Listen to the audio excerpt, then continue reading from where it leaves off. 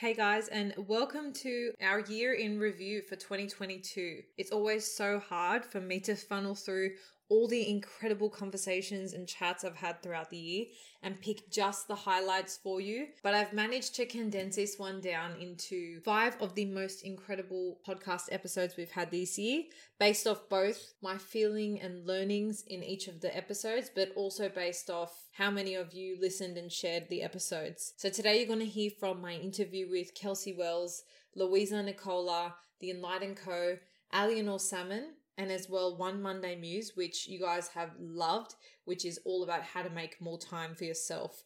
I hope you guys love this. It's a beautiful little recap of either some episodes you may have missed or ones you want to go back and re-listen to before you kickstart the new year. So enjoy. I've put links to all the episodes in the show notes below, so if you want to save any for later, feel free to head over there to navigate through. Otherwise, enjoy this 20-minute goodness of recaps and best bits from 2022. I'll see you all on the other side of this year when we're back on the 12th of January with some brand new content. Let's dive straight in.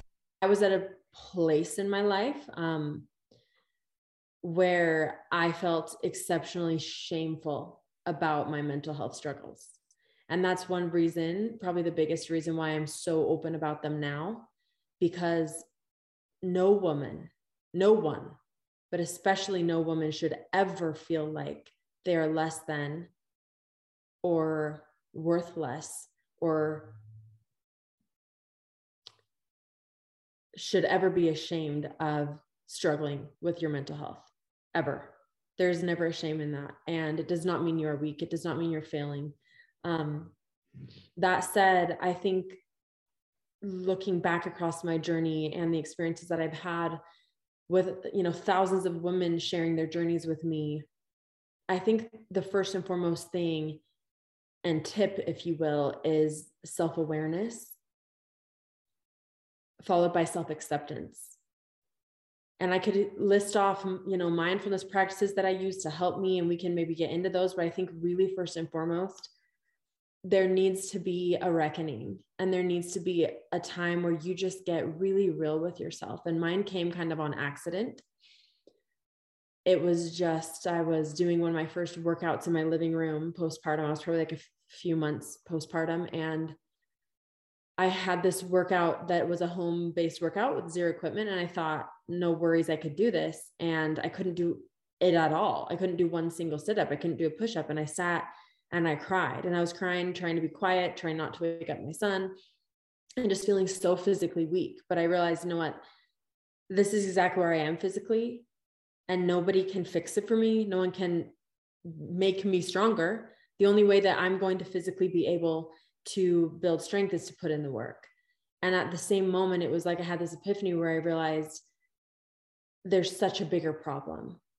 And that is how I look at myself and how I treat myself and my body. My body postpartum was beautiful. I couldn't see that. And I just realized I don't want to be in that place. I don't want to raise my son watching his mom hate herself.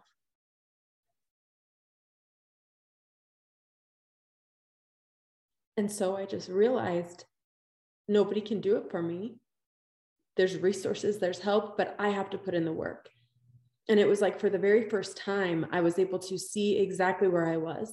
Because for a lot of time, I knew friends or family would say worrying things, and I would just be like, I'm fine. I would just deny how much I was struggling. And it was like, I just realized exactly the state that I was in with my mental, emotional, and physical health. And instead of shaming myself for it, for the first time, I just accepted it. I just said, you know what? This is where I am. And that's okay. And it's not even my fault. And I don't hate myself for it anymore. So it starts with the self-awareness of where you are and what you're struggling with, what pieces of your health journey and fitness journey are unhealthy. Where do you need help and love? And then the second step after the self-awareness is the self-acceptance, meeting yourself exactly where you are and deciding that you can do the work and you can make a change. And I promise everybody can, and it's never too late. And the healing journey will look different for everyone, right? But I think my biggest two tips are those. All right, the second tip is getting clear on your priorities. Now we're going to break down our priorities into two lists. One are going to be non-negotiables and the other one are going to be wants. So let's start with the non-negotiables. This could be, well, I might just rattle off some of my personal non-negotiables. 10 minutes of daily meditation, an hour of meal prepping on a Sunday, 20 minutes of reading every night, spending at least one full evening of quality time with my partner twice a week, etc. You really need to have a think about what is non-negotiable for your balance and for your routine. Now, remember, these are not things you really want to be doing. These are things you feel like you absolutely need in your week. And when I say you absolutely need, it's the things that you need to feel grounded on a weekly basis. And so this exercise not only asks you to identify what those things are, but how much time do you need to allocate to make sure that those things are fulfilled or satisfied in your week. Now that's the first column. The second column are priorities that are more like wants. So these are things that you may not necessarily need, but would really love to fit into your routine. So maybe that's an extra night with the girls or an additional gym class or more of something that's a non-negotiable. So if you can only fit in 10 minutes of meditation, maybe you want to up that to 20 minutes. And so whilst that's currently not a non-negotiable, it's something you'd really like to do. More time with your pet. I don't know. Think of anything that you'd love to fit into your week that presently you're really struggling to squeeze in that you feel like is more of a want than a non-negotiable. And when you're writing this desire or want list, I want you to try and write it in order of priority. So put like the thing you want to squeeze in more of the most down to the least, because then when we're really looking at the hours in our week, we'll have a clear picture of how much free time we've got, and we can start with the list from most important to least important. P.S. Make sure when we are doing this, we are carving out time for ourselves. To the point of getting clear on how much time we've got and what our priorities are is not so that we can pump and squeeze every single minute of the day. It's so that we can open our mind to the time that we do have and I guess becoming more aware of how we've been choosing to spend it. So let this be in the back of your mind, this concept of carving out time for yourself as we're ciphering through our hours and our priorities as well. Just notice if that's a non-negotiable for you or something you would like more of, or maybe it's both. And I'm going to start off with a bit of Neuroanatomy 101 for everybody. So first and foremost, we are all connected by this wonderful thing called the nervous system. You have one, I have one, everyone in this world has one. So that all connects us. The nervous system is made up of the central nervous system and the peripheral nervous system. And the central nervous system is literally just the hardware. It's the brain and the spinal cord. Then the peripheral nervous system is all of the nerves that come off of your spinal cord, and they connect to our organs and to our hands and to our feet. Now, when you ask me, are we doing certain things wrong? When I hear that, I think to myself, are we doing things wrong to the hardware? And often we are. And it turns out that, look, here's some facts about the brain. The brain is 60% fat. The rest of it is water, some metabolites here and there. It weighs about 3 pounds. It's very dumb. So whatever you tell it, it will do and it will believe. It's very malleable. So we have something called neuroplasticity. So we can learn new skills very malleably, if that is a word. And here's another truth, and I'll get to your question. As we age, our brain ages too. And that's scary because every year, especially after the age of 25, when our brain is fully developed, we do things every single day to age our brain. We go through a natural brain aging process. Now, we are either accelerating or decelerating that aging process. More often than not, 90% of the population is accelerating this process, because to accelerate it, this means that we need to be putting things into our brain that is thinning the cortex, the hardware. And I actually posted an MRI scan of a 90-year-old's brain, and you see that the actual cortex is very thin, because that's what happens.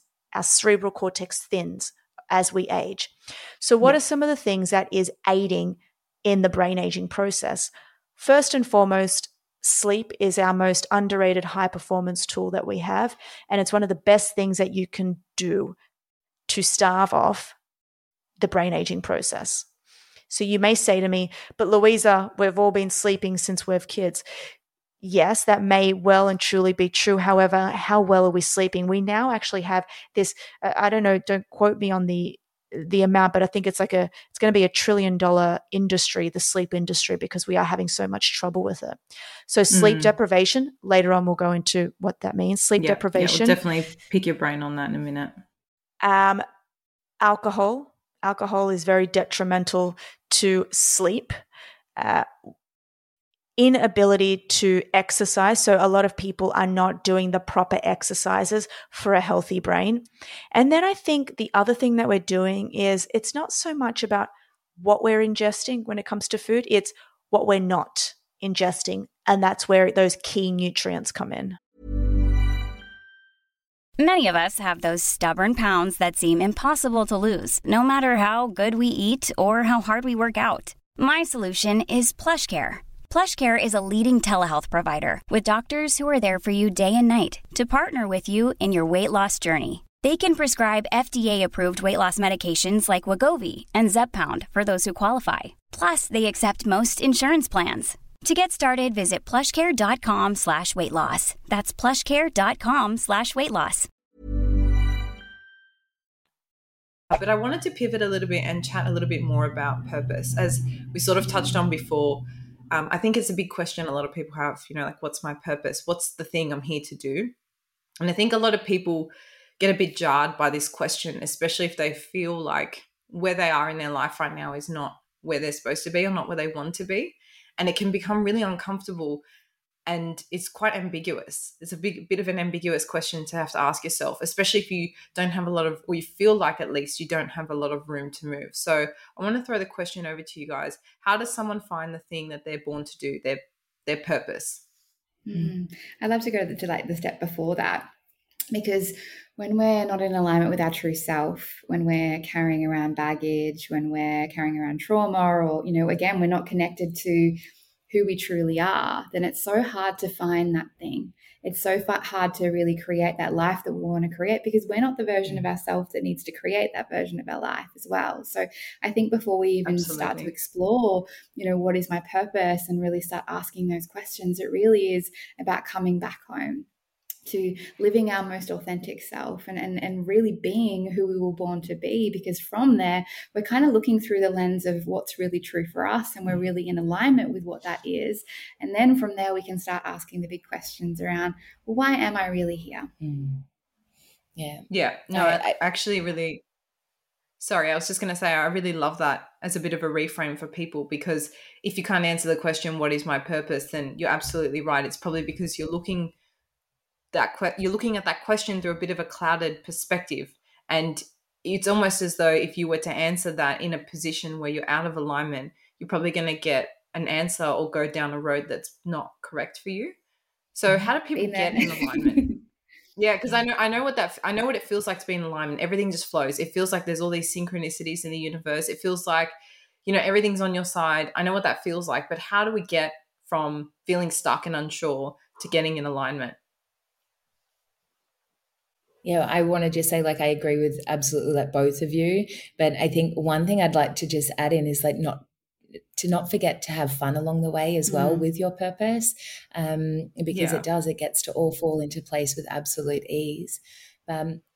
For us, and how does somebody kind of stay within and get back into alignment within themselves? The first thing to recognize is, well, I'm out of alignment. And that's the one thing that I don't think enough people actually recognize. And when people do, that's the moment of breakthrough. That's the moment of the turning point, right? That we go, oh, now I can U-turn because I've realized I'm off track. So sometimes getting into alignment is recognizing that I'm not in alignment, so then I can make the pivotal choices that I have to shift that, to redirect, and to kind of refocus. Given the last couple of years and everything that's happened globally, so many people went, oh my gosh, something's not right. I don't have all of these distractions. I don't have all of these things that I can so freely go and do. They've all been taken away from me, and I'm not okay without them. So for us, that's kind of like a heightened example of what happens when we're not in alignment. When we're in alignment, things can happen, but but we're okay, right? We can move through those things with ease and with joy and with glory and grace. But when, for us, it's the acknowledgement that we're not in alignment, and then it starts to shift and pivot. But for alignment, to stay in alignment is then rituals, it's routine, it's, being consciously aware of, what we're, putting into our systems, into our bodies, into our minds, what thoughts we're having, what, how we're feeling about our day-to-day. And what's important to me, yeah. right? If health's important to you, am I in alignment with that value, right? Am I living in alignment with that thing that's important to me? If family is, and I'm not seeing my family, I'm not in alignment with that thing that I'm saying that's important. Therefore, I'm currently out of alignment. And so it's really getting clear on, well, what are those things that are important to me so that I can really ensure that I'm making that time for that stuff, and I am staying in alignment with, again, what is true to me. What are some common ways that people can block themselves from being happy, whether it be explicit or implicit? Okay, so there's the simple answer and then the scientific answer. Can I have both? Of course. The simple answer is that we're chasing the wrong things. We think that we'll be happy when we have the perfect body, when we have the perfect partner, when we have the perfect if and then. Yeah, like when I'm thin, I'll be happy. I need to be thin. I need to be retired. I need to be rich. We are chasing this in a way that is just, you see it. Like one simple example is, how many times have you been targeted with advertising for yet another course that tells you like your $1 million idea is just here? Why do we want to be a millionaire? So that we have free time to be happy. Now, what if you could just have that without being a millionaire? Let's just take a step back, because these things actually don't make us happy. Now, here's the scientific reason. I would say the main theory behind this is something called hedonic adaptation. So hedonic adaptation means basically our minds are designed to get used to stuff. We get used to that new job. We get used to the marriage. We get used to getting into your dream school or buying a new thing. So say you buy a car because it's going to last a long time, then actually the excitement you feel, the level of happiness goes up above the baseline, and then you go back to the baseline. So this really is, for me, the issue. And what's even worse is that we don't realize that our minds are built to get used to stuff. So we're constantly mispredicting how much something will have an impact on us. So we think we might overestimate the impact of buying that new car, and we might underestimate the idea of something really bad happening. So we actually might not be as affected by bad news, and we might not be as well affected by good news. But the point is that you always go back to the baseline. Yeah. So how do you overcome that? You have to basically, there are ways that you can overcome this by being more grateful, by taking the time to savor an experience, knowing that second or that minute, that hour is something you will never get back. And there's this really great quote by Dan Gilbert that I love, that I discovered in the Yale happiness course. I can't remember the quote exactly, but he basically says, a really good car is there to stick around forever, but that trip that you took to Europe, it evaporates. And what I love with that is, I'll give you a really typical example.